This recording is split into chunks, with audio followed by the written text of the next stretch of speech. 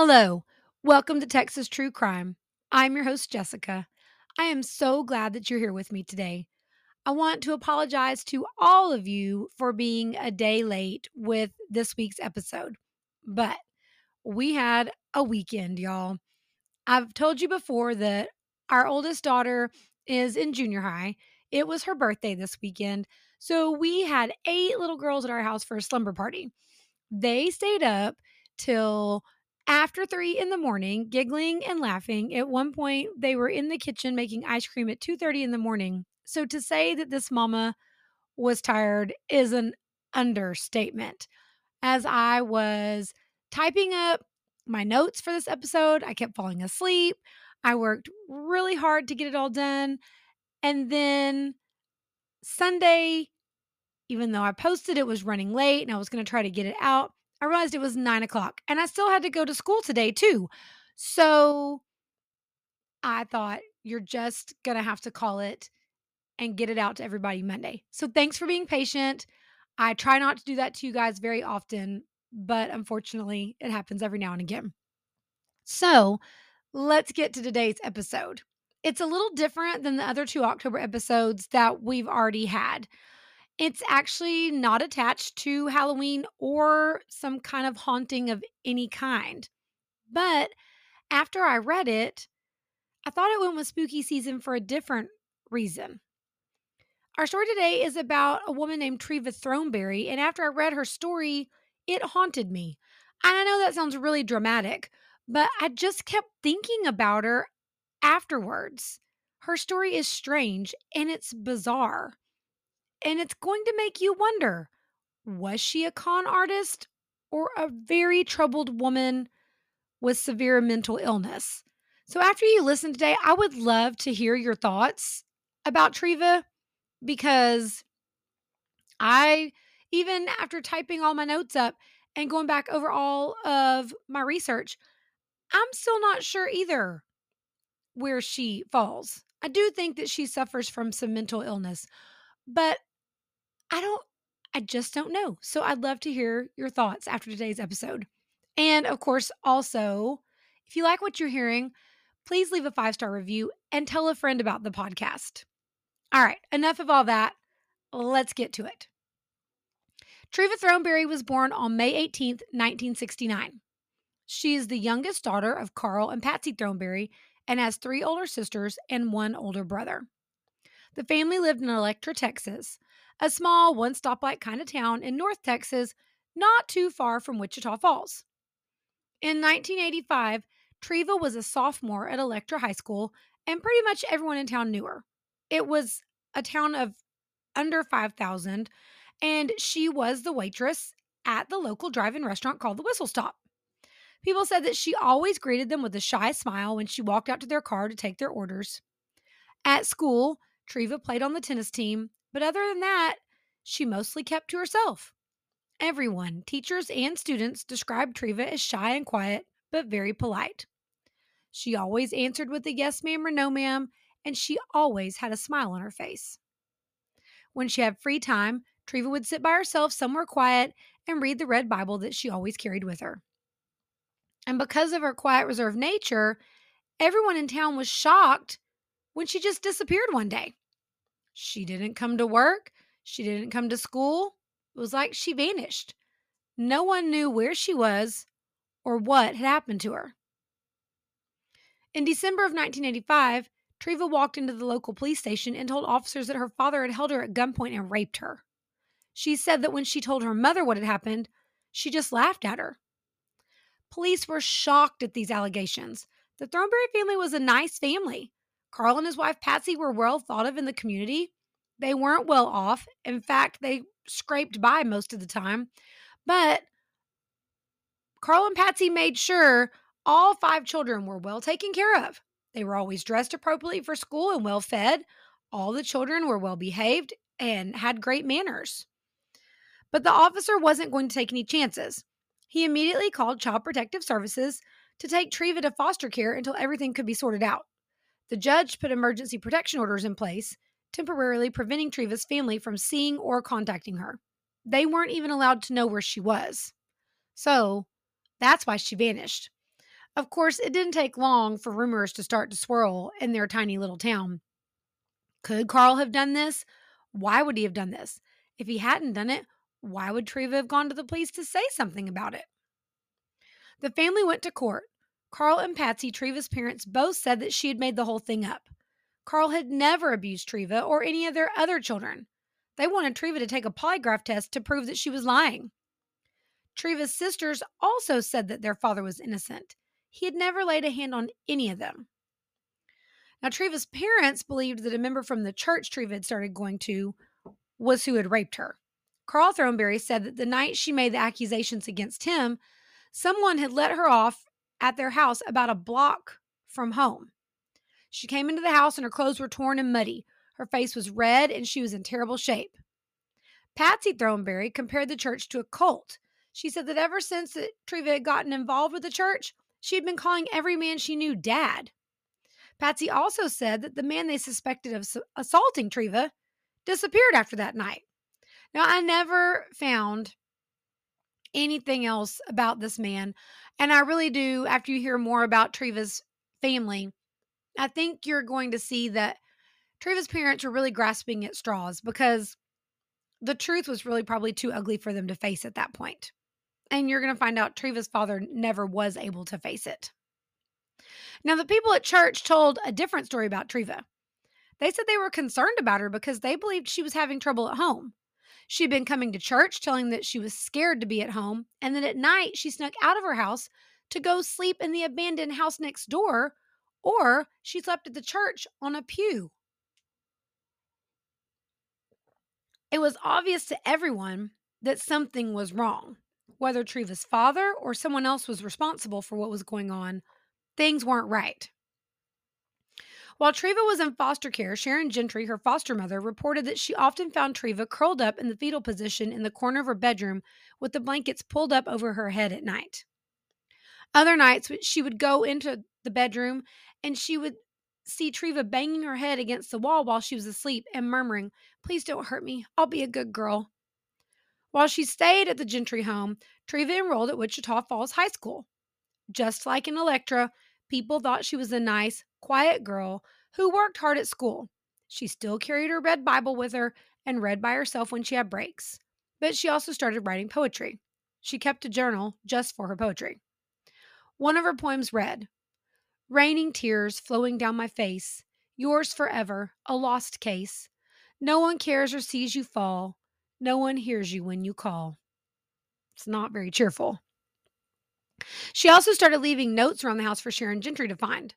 One of them that she left attached to the ironing board read, "Sometimes I wish I were dead. Sometimes I don't. Life seems impossible, and death seems eternal. I will have no life after death."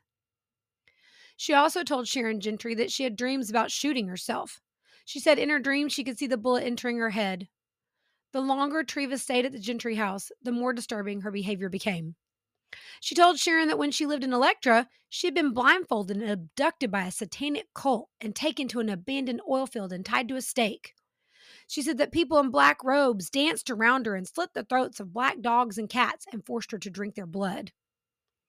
In May of 1986, Treva went to see her school counselor and said in a very calm, detached voice that she had been thinking about jumping off the third floor of the building to kill herself. Police officers arrived, handcuffed her, and took her to the Wichita Falls State Hospital. When I read this, this made me so sad for Treva. It's obvious that whatever is going on, she is a very troubled young girl. And instead of quietly taking her to the state hospital, because she obviously needs therapy and some help, but instead of quietly taking her, they treated her like a common criminal and cuffed her in front of everyone at the school. While Treva was at the state hospital, she spent most of her time sitting by herself in the day room of the adolescent wing, staring out the window. Hospital reports say that she cried most of the time, and she hardly ate a thing. The doctors performed various tests to try to figure out how to help her. She went to weekly therapy sessions with other teens, but she didn't say much during these sessions at all. She mainly just sat there. She did write a few letters to her foster mother, Sharon Gentry, and to a boy from Wichita Falls High School who had taken her on a date. The letter she wrote to the boy said, "I feel like a living robot. I walk when they say walk. I sit when they say sit. I do everything they say because I have to. I can't take it anymore. I have to die. Can you imagine being a teenager and receiving that kind of a letter from a friend? I feel like that would be really scary and probably even a little traumatizing for that kid, too. The doctors prescribed Treva Xanax, Trilofon, and Tofranol for anxiety, depression, and to combat thought disorders, whatever that means. The doctors were baffled by Treva. They couldn't figure out how to help her. They had never seen anyone like her. One doctor wrote in his report that she had a characterological disorder. It said, she's kind of quiet and secretive, and she may have a personality problem. They finally decided that it might help her if she met with her parents. Maybe that would help the doctors figure out what to do to help her. Besides, her parents had been coming to the hospital every day asking to see her. But at first, the hospital wasn't allowed to let them see her because of the charges against her father. Now, ultimately, the charges were dismissed against Carl Throneberry because the district attorney said there was no evidence to prosecute him. Treva sat with her parents, Carl and Patsy, while a therapist and a social worker observed. Her parents told her, tell the truth. Say that her father hadn't raped her. They told her to admit that she had been lying. Again, I feel sorry for Treva. I don't feel like she had any support at home, and she knew this. So she just figured that she was on her own and she was going to stay that way. Treva got mad. She got up and told her parents that they were the ones who were lying.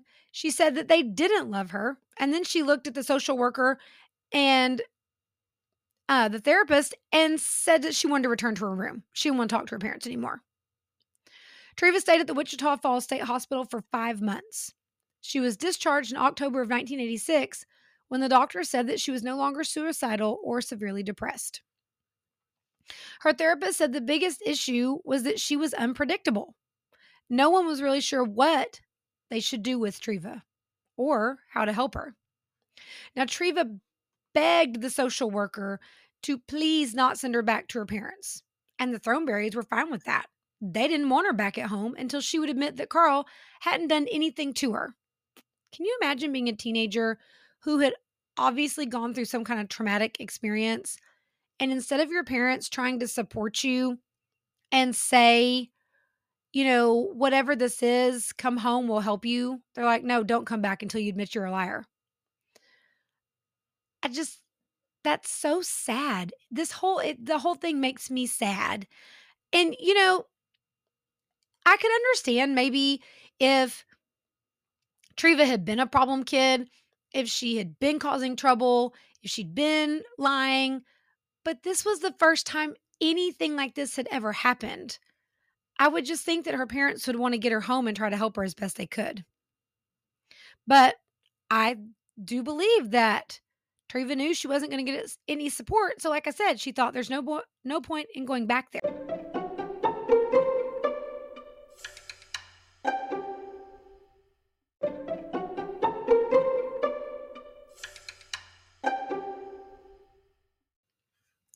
Eventually, the truth would come out about what had happened to Treva.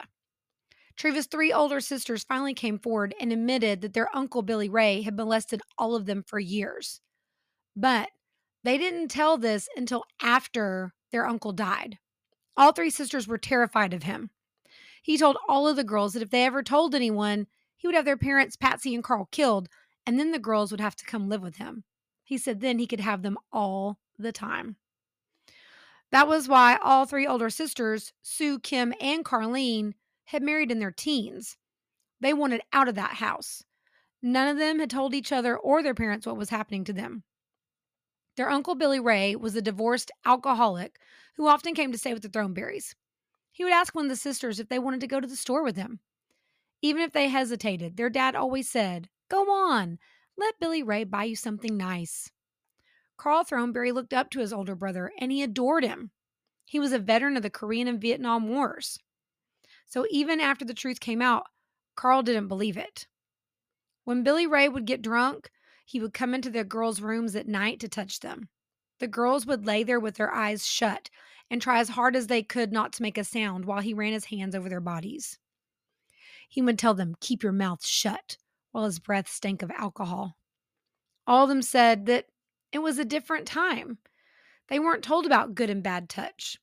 And they thought that they had managed to let their parents know what was going on, but they said obviously they didn't, or their parents were in denial.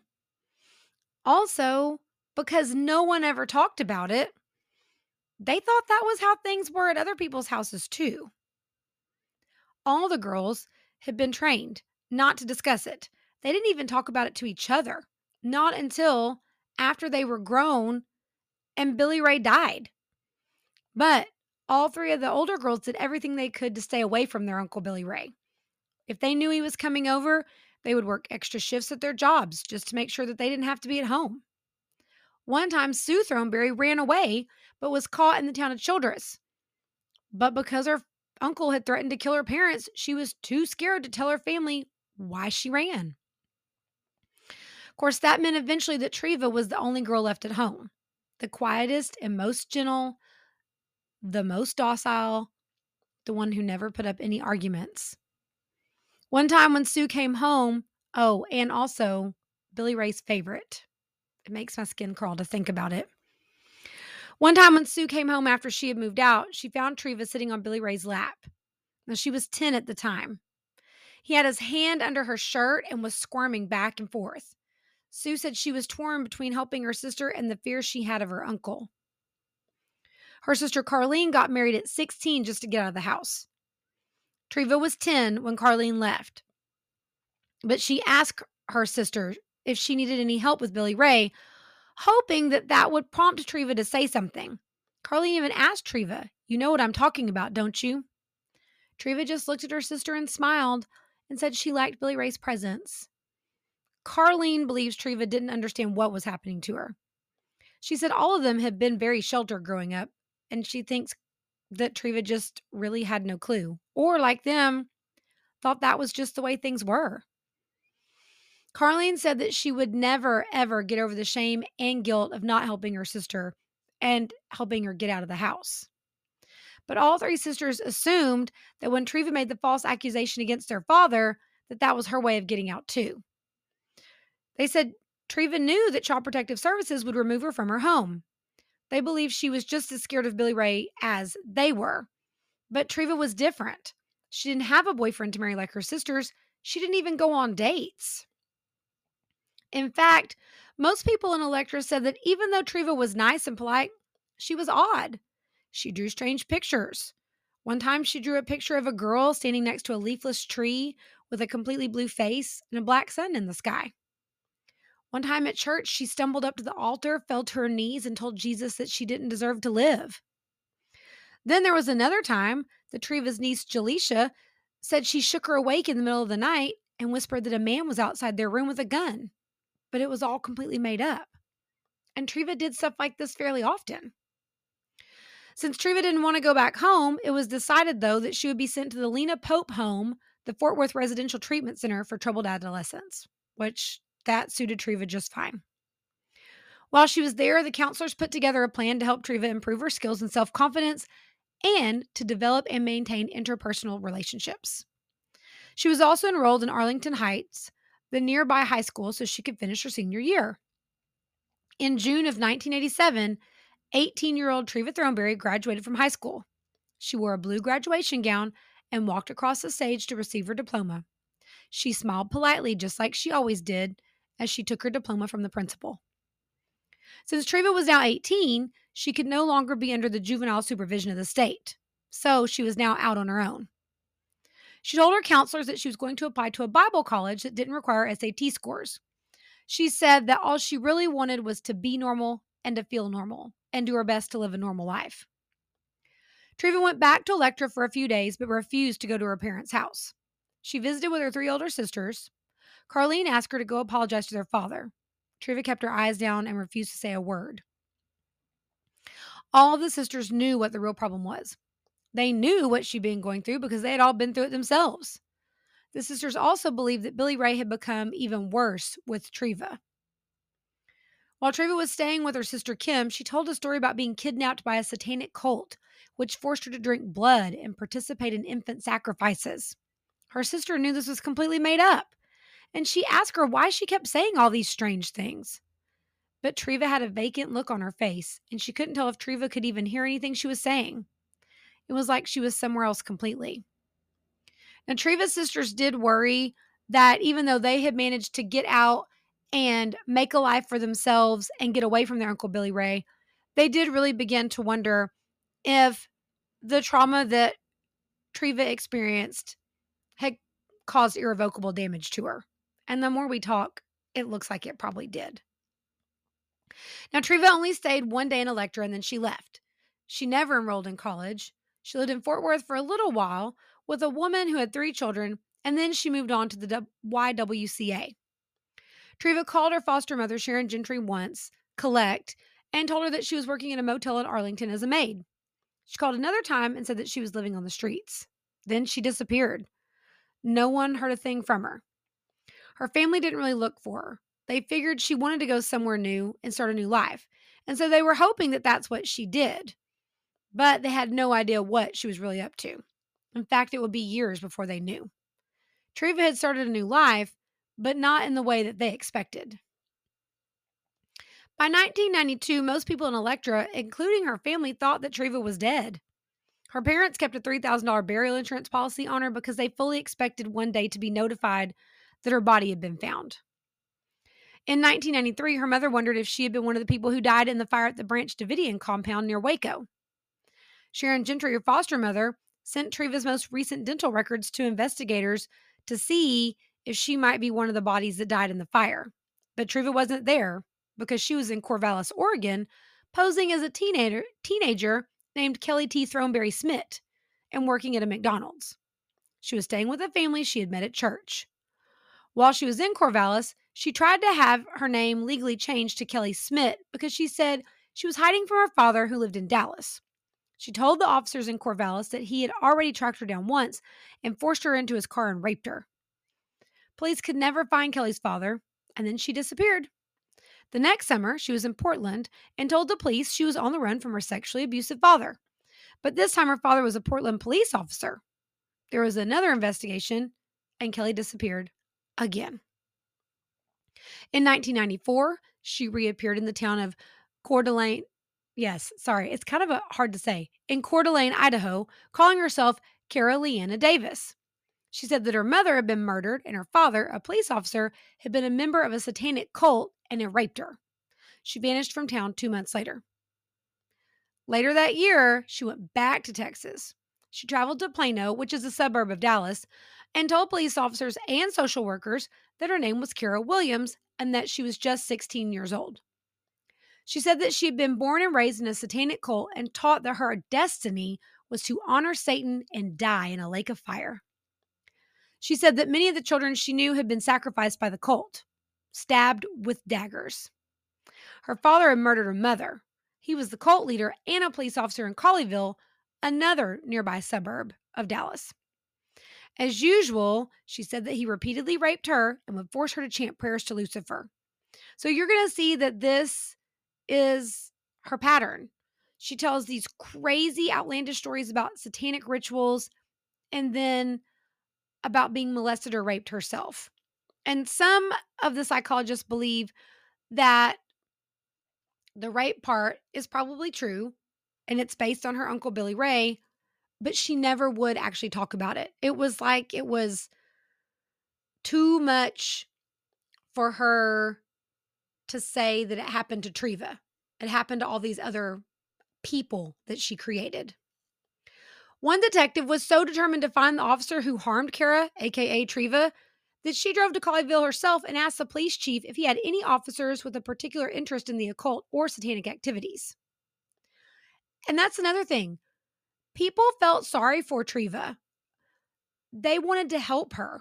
They wanted to try to find these people and bring them to justice, and they wanted to take care of Treva. A social worker felt so sorry for her that he took her on a trip to Six Flags and shopping at the mall. He wanted her to see what normal life was like. They took her to foster homes and youth shelters in and around the Dallas area, trying to make sure that she felt safe where she stayed. At one shelter, she accused a male staffer of sexually molesting her, so she moved again. But each time that she made these accusations against these men, it turned out to be false. Each time, though, that she moved, she enrolled in a new high school, even though by this time she was well past high school age. By 1995, Kara, and you can't see me, but I'm putting that in air quotes, had attended high schools in Sadler, Sherman, and Dallas. Each time she joined the tennis team, one of the social workers even bought her a new tennis racket, hoping it would help her out. In September of 1995, Suzanne Arnold, Kara's social worker, received a call from one of the staff at the residential treatment center where Kara was staying. The staffer was from Electra. What are the odds? She told Suzanne Arnold that Kara was really Treva Throneberry and that she was 26 years old. They confronted Kara with records, pictures, and handwriting samples. All of this proved who Kara really was, but she refused to admit that she was Treva Throneberry. The people at the treatment center believed that she truly thought that she was Kara. They thought she believed everything she was saying. But because she was an adult, she was soon discharged from government supervision, and they handed her a quarter and gave her the phone number for the state's mental health office and some homeless shelters. Her social worker told her to please get some help, but Kara looked at her and said she was not Treva. And then she was gone again. In June of 1996, she appeared in Asheville, North Carolina, calling herself Emily Kara Williams. She said she was a 16-year-old girl who was on the run from a cult in Texas. Now remember, we're in the early 90s and we're fresh off the satanic panic of the 80s. So at this point, people were still, the whole thing about believing in cults, because a lot of it had been disproven and discredited, but some people were still believing it. And so she was playing off this. It was working for her. In August of 1996, she said she was 16-year-old Stephanie Williams in Altoona, Pennsylvania. She told police she was on the run from her father in Memphis, Tennessee. She said he was involved in a cult and a child pornography ring. A social worker saw Suzanne Arnold's name in Treva's notebook and started checking around and made some phone calls. She found out that this girl was really Treva Throneberry. Now, this time, Treva was arrested and sent to jail for 9 days for providing a false report to law enforcement. A social worker called Carl and Patsy Throneberry while she was in jail and asked them to speak to their daughter.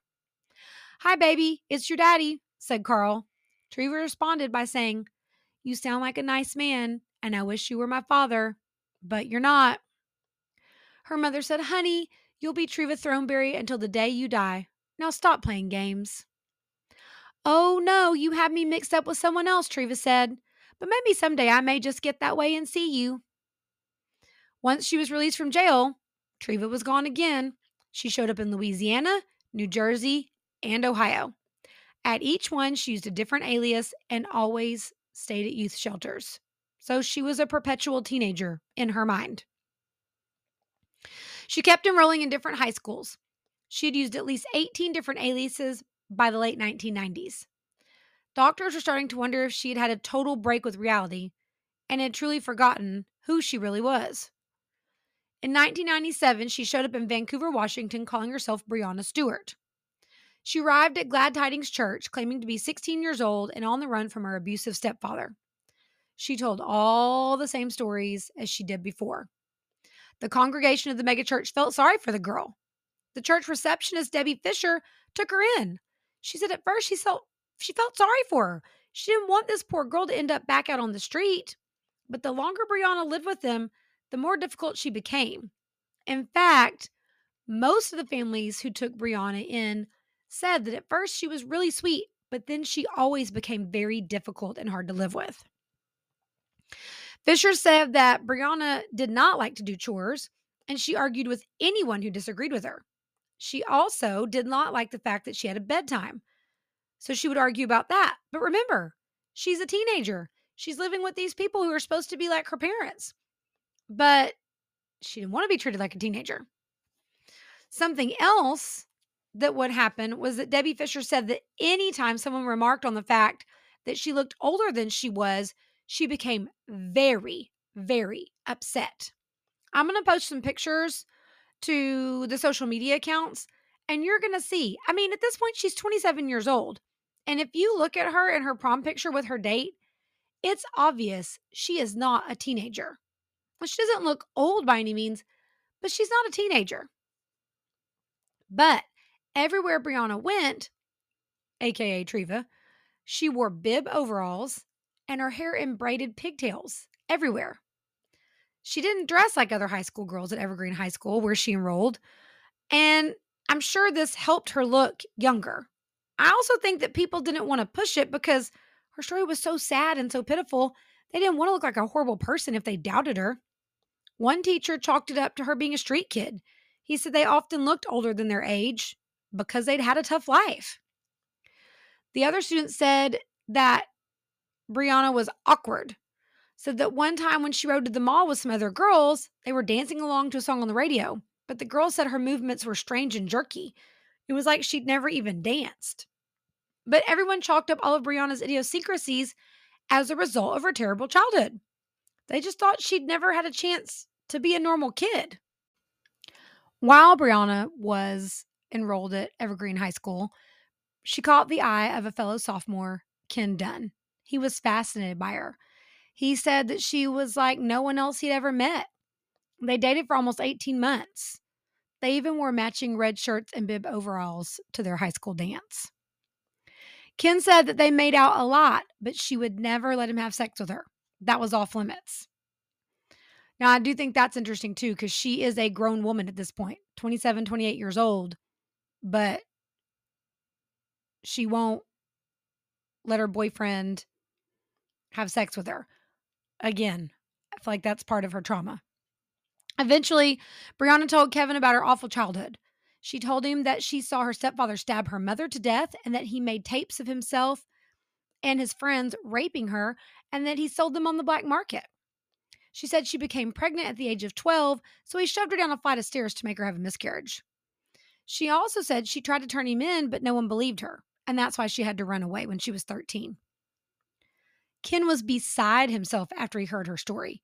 He couldn't believe that after all of the things that had happened to her, she was still trying to finish high school and make a better life for herself. So he admired her. He thought that she was strong and courageous. Now, she also told Ken that she had made friends with a security guard who had raped her. She bravely went to the Vancouver, Washington Police Department and filed charges against him. He pled guilty to communicating with a minor for immoral purposes, and he was fired from his job. Now, later on, when it came out that she was an adult, those charges were dropped against him. And I'll say this, in some reports, I read that it was consensual sex with a minor. And then in others that I read that she said he raped her. So there's varying reports. I'm wondering if it was really a statutory rape charge maybe. And so it was more about her being a minor. I don't know for sure. But when it came out that she was really 27 years old at the time, the charges against him were dropped and his record was expunged. Now, Brianna began trying to get a social security number for herself. If she could get one, she could move on with her life. She could get a driver's license, go to college, and get a job. The Social Security office said she would need a birth certificate to be able to get a social security number. So, of course, that posed a problem since she wasn't Brianna Stewart. That was a made-up person. Now, that is one thing. Of all of her aliases and made-up names, they were just made up. She wasn't trying to steal someone else's identity. She was just trying to create a new identity for herself. But there were lots of people who were willing to help Brianna. A state social worker conducted a governmental record search looking for any evidence of Brianna, her mother, or her stepfather, hoping to help her find her identity. But nothing showed up. She even asked the FBI in Portland to check to see if she was possibly a girl who was kidnapped in Salt Lake City. But that didn't pan out either. And then at one point, she decided that she was from Daphne, Alabama. Now, no one knows why she picked Daphne because Daphne was another little teeny tiny town in the South. But she picked it and said she thought that she was from there. So another group of people helped her get the money to travel to Daphne, Alabama. She visited the place. She took her time. She visited places. She said they looked familiar, and the police department in Daphne helped her. But I mean, she fooled a lot of people, y'all. So she must have been very convincing. She would say things looked familiar, but of course, nothing was turned up, and no one in Daphne recognized her or knew anything about this family that she claimed to have had. Now, things started to change though, because when Brianna visited a dentist in Portland, Oregon, he noticed something odd about her teeth. And he told her social worker that it was unusual that Brianna's wisdom teeth had been extracted and the scars had healed. He said that you usually didn't see that in someone who was 16 years old. That was typically seen in someone older, like 19 or 20. Now, the dentist warned Brianna that it could get her into a lot of trouble if she was lying about her true age. Well, Brianna, instead of getting scared, was furious.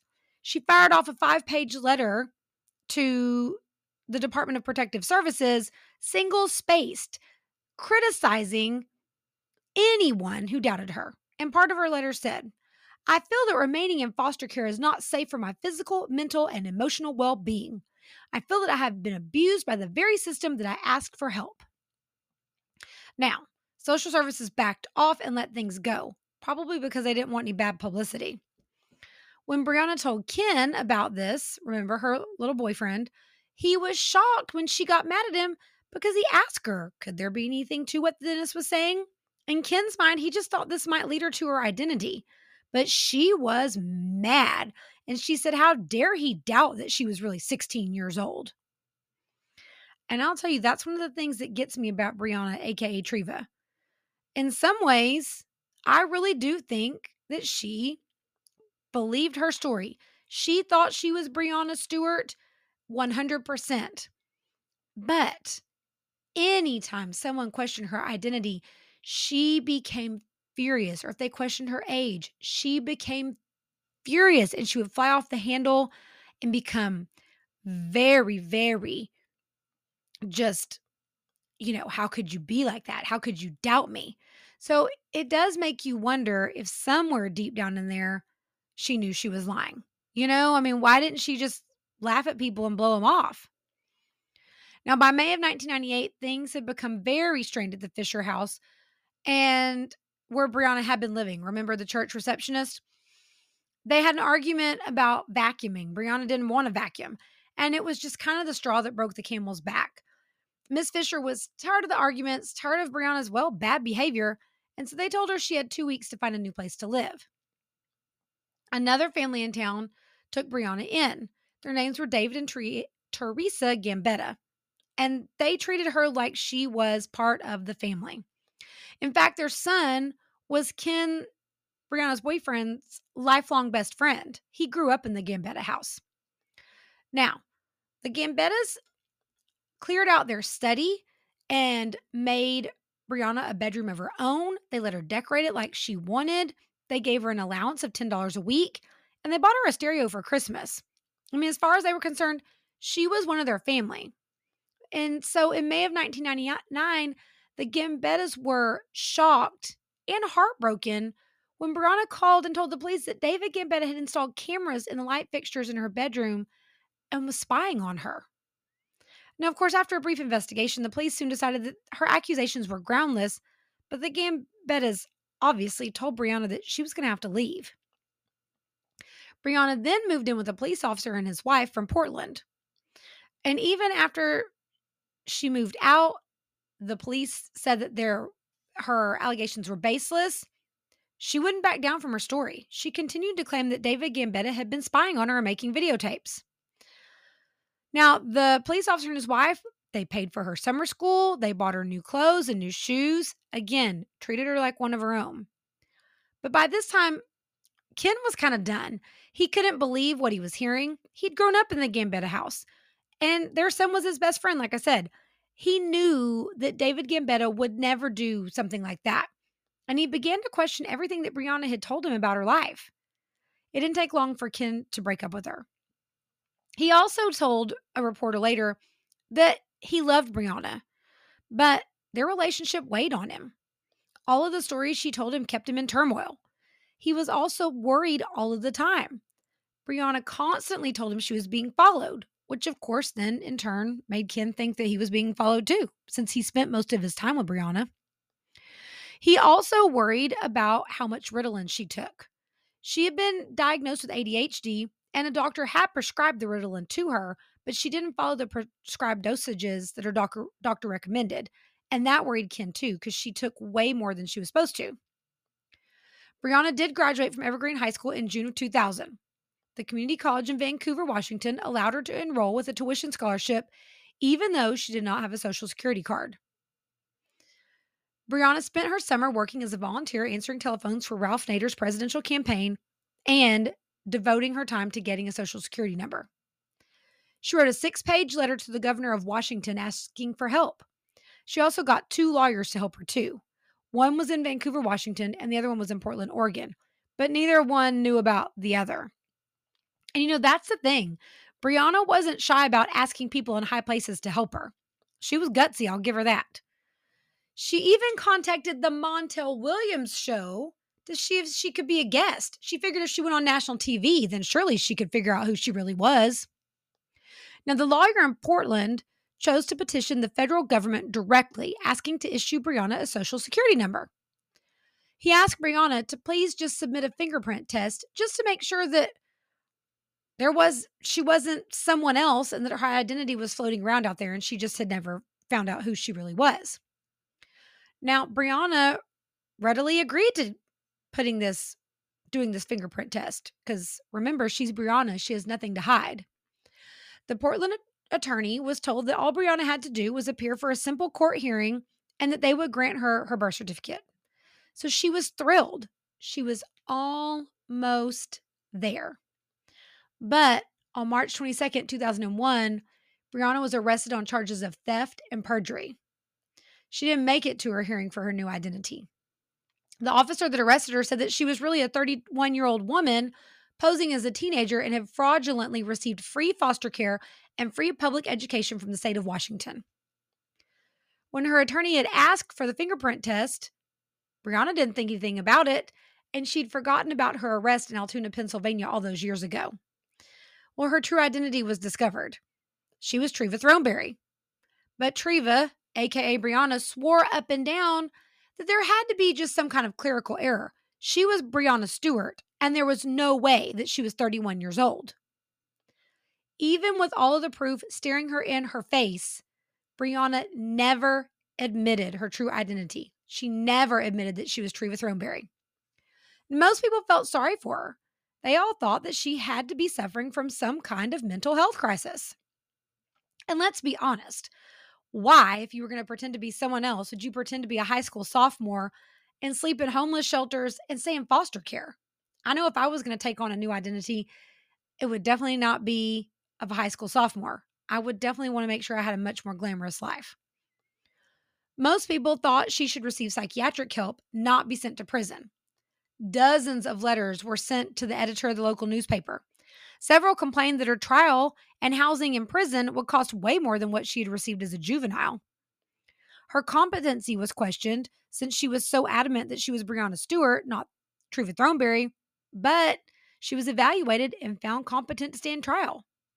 One psychology professor said that Treva's childhood trauma must have set off an extreme dissociative fugue. Now, a dissociative fugue is a temporary state where a person has memory loss or amnesia and ends up in an unexpected place. People with this symptom can't remember who they are or details about their past. Other names, you might hear it just called a fugue or a fugue state. But the thing is, usually these things don't last for very long. And Treva had been going through this now for years. But one thing all the doctors agreed on was that Treva truly seemed to believe the stories that she was telling. She was not trying to deceive anyone or con anyone. The prosecutor offered Treva a plea bargain, 2 years in prison in return for admitting that she really was Treva Throneberry. But she refused to take the deal. She said she was not Treva. She told the judge that she didn't know who this Treva person was, but it was not her. After she was arrested, She even went so far as to demand a DNA test to prove that she was not Treva Throneberry. She said, compare her DNA to Carl and Patsy Throneberry. She knew that this would prove that she was telling the truth. But the results showed that there was a 99.93% likelihood that she was Carl and Patsy's daughter. But even after all of that, she maintained that she was Breonna Stewart, and there was some mistake somewhere in all the records. Most people, like I said, were convinced that she truly had no idea that she was Treva Throneberry. I think the only person who really thought that she was playing a con was the prosecutor. Now, he was determined to put her behind bars, and he had no sympathy for her whatsoever. Treva's attorneys also felt sorry for her. They were planning to argue that even though she was really Treva Throneberry, she truly believed that she was Breonna Stewart. So therefore, she should not be found guilty because she was not trying to deceive anyone. But Treva found out about this and was furious, so she fired him because remember, she thinks she's Breonna Stewart, and she told the judge that she would represent her own self in court. Treva's trial began in November of 2001, and each day she showed up in court wearing her braided pigtails, but instead of her overalls, she wore a long denim skirt. She tried her best to defend herself, but you can imagine that it didn't go very well. The prosecutor flew in Sharon Gentry, Treva's foster mother from Wichita Falls. She testified that she had known Treva when she really was 16 years old. Treva got up and asked Sharon Gentry a few questions. Sharon had brought some pictures from the time when Treva lived with her. She asked Sharon if she could look at them. She stared down at the pictures, and then she asked what Treva was like. Sharon Gentry looked at Treva and said that she was very polite and enjoyed going to church and playing tennis. She also said that Treva was a kind girl. Treva finally asked if Treva was smart. Sharon Gentry said yes. She made good grades and loved to read. Sharon Gentry followed it up by saying she was a hard worker and that Treva was a wonderful young woman. Treva said thank you and walked back to her seat. There really was no evidence that Treva could present to help herself out. The jury found her guilty of 7 counts of fraud and perjury, and the judge sentenced her to 3 years in prison. At one point during her prison stay, she wrote a letter to a reporter and said, "I still resent answering to a stranger's name. I hope to be free of all of it soon." Carl Throneberry said Treva would call home from time to time, but pretend to be someone else. "I told her, I said, I know you're Treva. I know your voice. You're my little girl." And Carl said that she would always say, "I'm not. I wish I was." And then he'd always reply, "You're still Treva. You always will be." Treva is now in her 50s. I wonder how she handles being adult because there's no way around it anymore. She goes by the name Brianna Kinsey. She wrote a book called Chloe, and you can purchase it on Barnes & Noble's website. I didn't read it, although I must say I'm very curious, and so if I ever get around to reading it, I'll let y'all know about it. She also had a blog she kept, but she hasn't updated it since 2020. There are pictures on it, and the woman on the blog in the pictures, it's obviously Brianna. Even though she's in her 50s, she looks just like she does in the pictures that are posted from when she was in her 20s. Now, it looks like she's at least reconciled with one of her sisters because she posted pictures of herself and her sister on a trip, and they looked very happy. So hopefully she's found some peace in her life. Brianna's mother did finally acknowledge Brianna's abuse, but her father never did. He said he wished that people would stop saying horrible things about Treva and Billy Ray. Both her parents have since passed away. But what do y'all think? Was it a big con?